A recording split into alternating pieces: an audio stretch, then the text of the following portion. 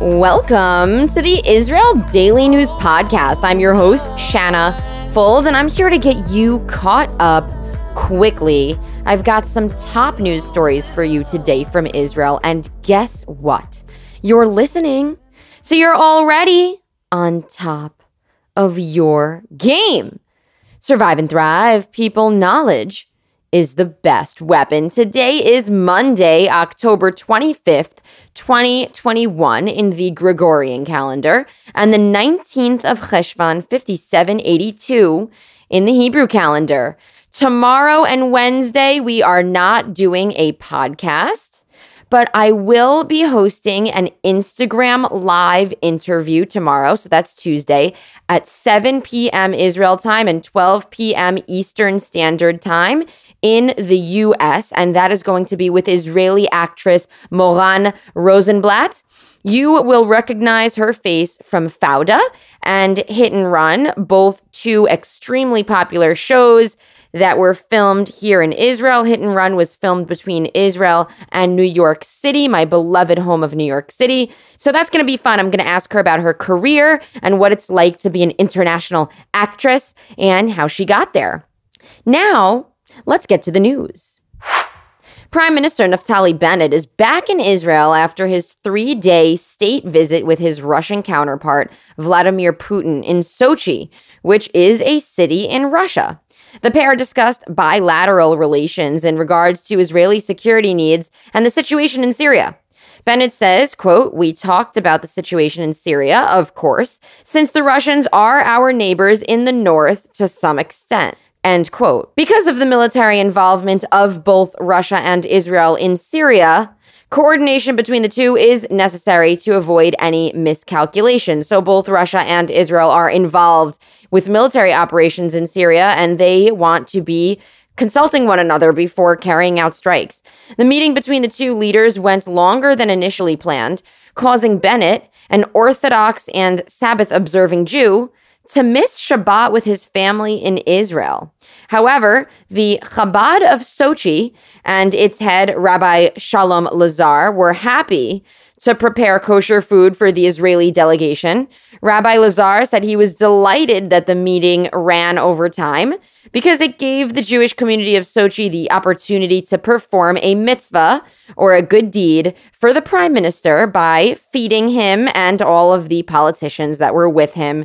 What a cool opportunity. Imagine that the prime minister needs to come to you in order to get fed and fixed up for Shabbat. That is pretty awesome. Syrian media reports that on Monday morning, so that was early this morning, Israeli helicopters struck targets in southern Syria near its border with Israel. The missiles hit targets connected with Hezbollah in the town of Al-Ba'ath and two other neighboring locations as well. Reports indicated that the three sites share links to Hezbollah's Golan File. The Golan File is an effort by the terror group to establish a front along the Golan border to carry out attacks against Israel. According to Syrian media, two of the sites struck were observation posts used by Hezbollah. The third site was close to a Syrian military facility that Israel has long said is working with the terror group. If you didn't know, Syria and Israel meet in Syria's south, and in Israel's north, there's a border. It's very green and lush, and it is called the Golan Heights. Early reports say that the strikes only caused material damage in that area. The Israeli Defense Force do not usually comment on these types of strikes, so it's not confirmed that these hits were in fact from Israel. It's just being assumed so. Cyprus media reports that authorities arrested two Pakistani citizens on suspicion of planning attacks against Israelis in Cyprus. According to reports, two Pakistani nationals living in Cyprus are linked to the recent plots to target Israelis on the island. We reported on this some weeks back. Police believe that the two suspects consulted with the Azerbaijani national who planned to assassinate Israeli businessman Teddy Sagi back in September. Police found photos of potential targets on their cell phones, in addition to what seems to be surveillance footage of specific sites. The Israeli government says that the plots are actually an Iranian terror campaign that's targeting Israelis. However, the Cypriot government still holds firm that Tehran, which is the capital of Iran, is not involved in plotting to take down Israelis that are living and doing business in Cyprus in any way.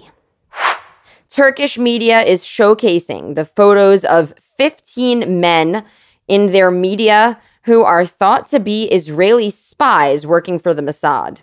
They were all allegedly arrested in Turkey last week. One of the spies, according to Turkish media, had been collecting information about the kind of facilities Turkey provides for Palestinians in Turkey who are against the state of Israel. This officer was reported missing in June of this year, apparently to divert attention from the rest of his crew, which was being monitored at the time. There's information on the other alleged spies as well, with one of them being a German-based officer, one in charge of transferring money, and another apparently working with other Mossad officials based in Croatia. We'll be following up on what is to happen with those 15 men whose faces have been shown in Turkey's media and saying that they are spying for Israel. Not a great piece of coverage if you are them. If you are getting caught up on your Israel Daily News, we would like you to consider sending a monthly contribution at anchor.fm/Israel Daily News/support. The financial support that we get from subscribers helps us maintain our show, and it helps us continue to grow and try to reach new audiences. Subscribers get a handwritten thank you note and a little poem that I come up with myself to let you know how thrilled we are to have your support. And thankfully, Monique, our latest paid subscriber, did get in touch with us on Instagram. She sent me a direct message. She is going to be receiving a thank you note. She listens to us all the way from Australia. I've never sent mail to Australia. I'm so excited.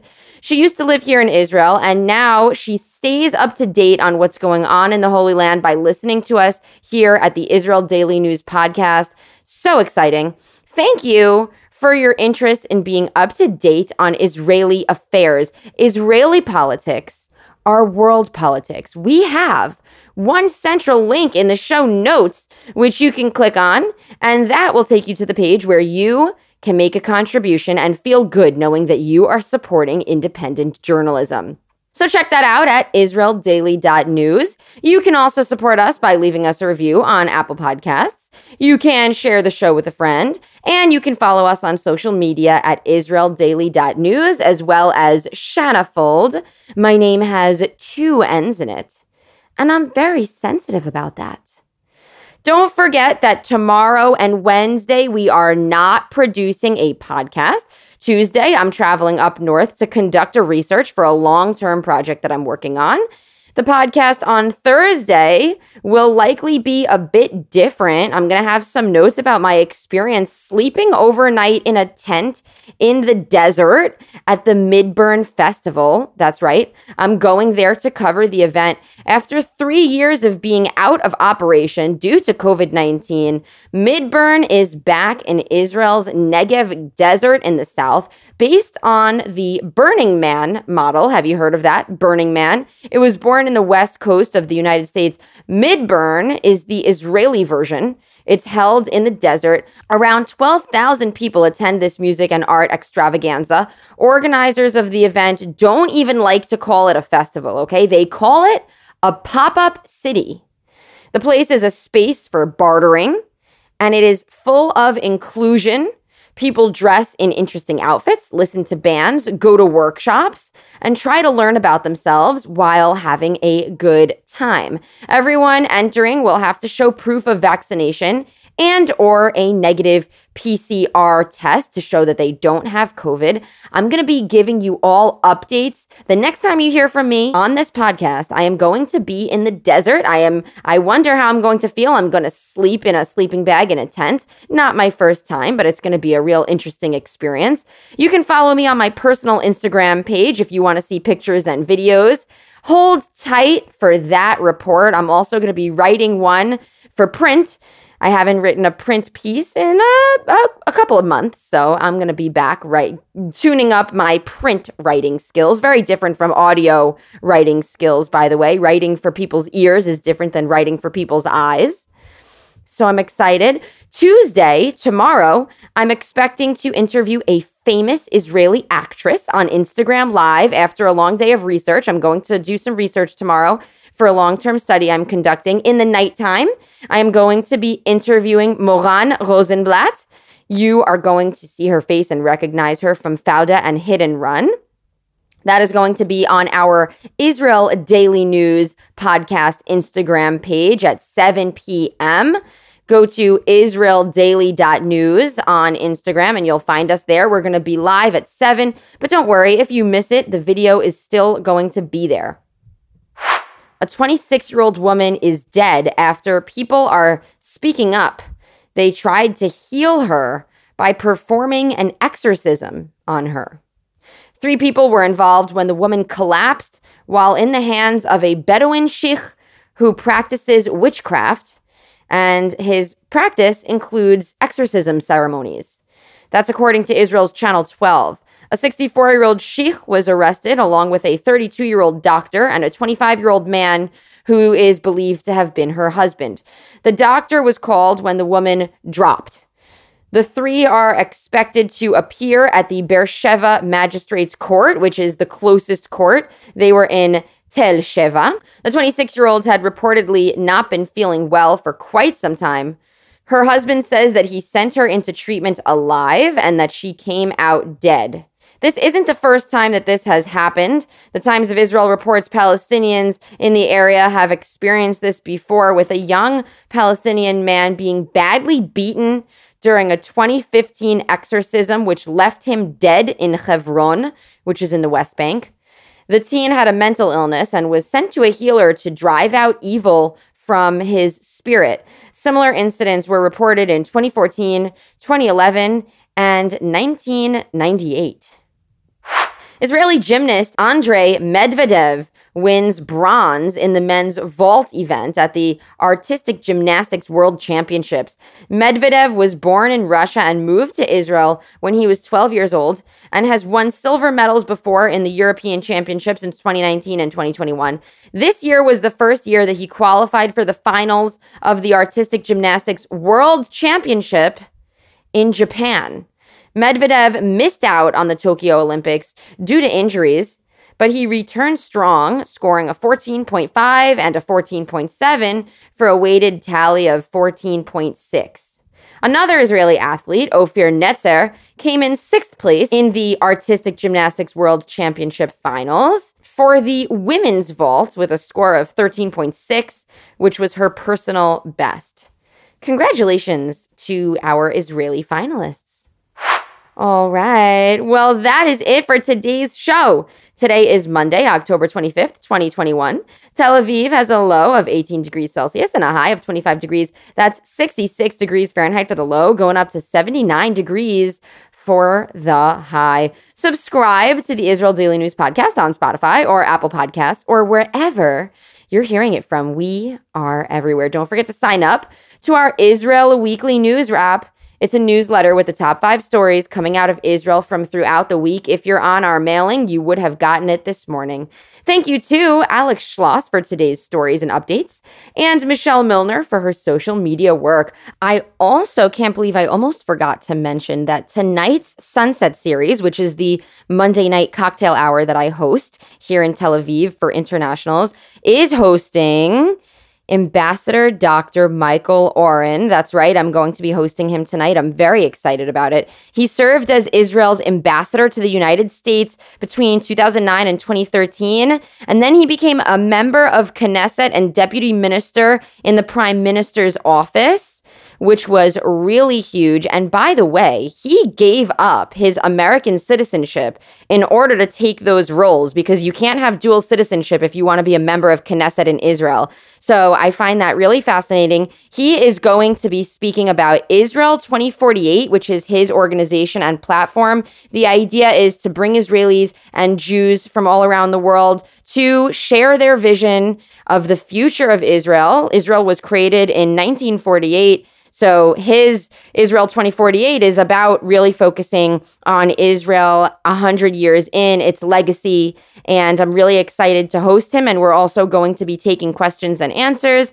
And I will let you know later in the week how that went. So I wanted to make sure I shared that. It's so exciting. I'll send you off today with Don't Lose It by Shifra and Dove. This cousin duo made the song over Zoom while Dove was in the United Kingdom and Shifra here in Israel. Don't forget that I'm going to be back with the next podcast on Thursday.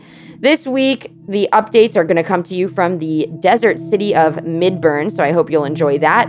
Enjoy this original song and have a great and productive day. Lift me up again. Turn the world on its head. Drip down through the lens. See where we begin and where we end. I don't wanna have to choose.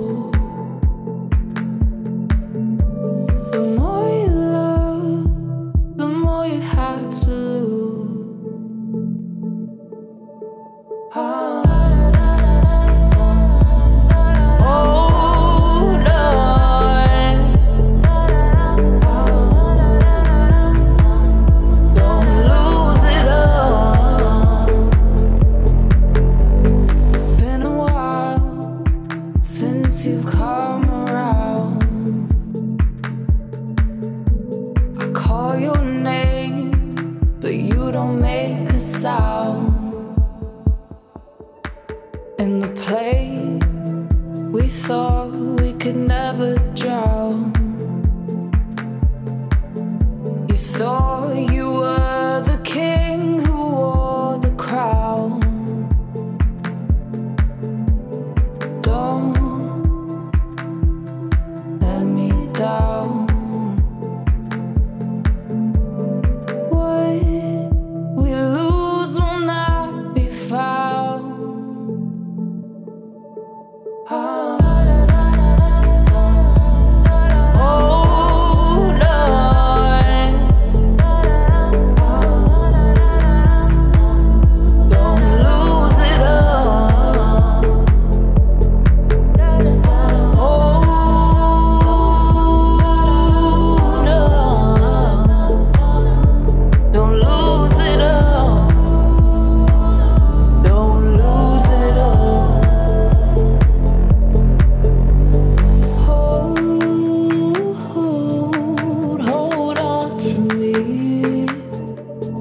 Hold on, don't lose it all.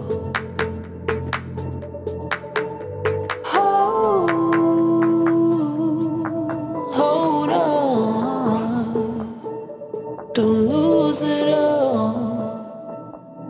Don't lose it all.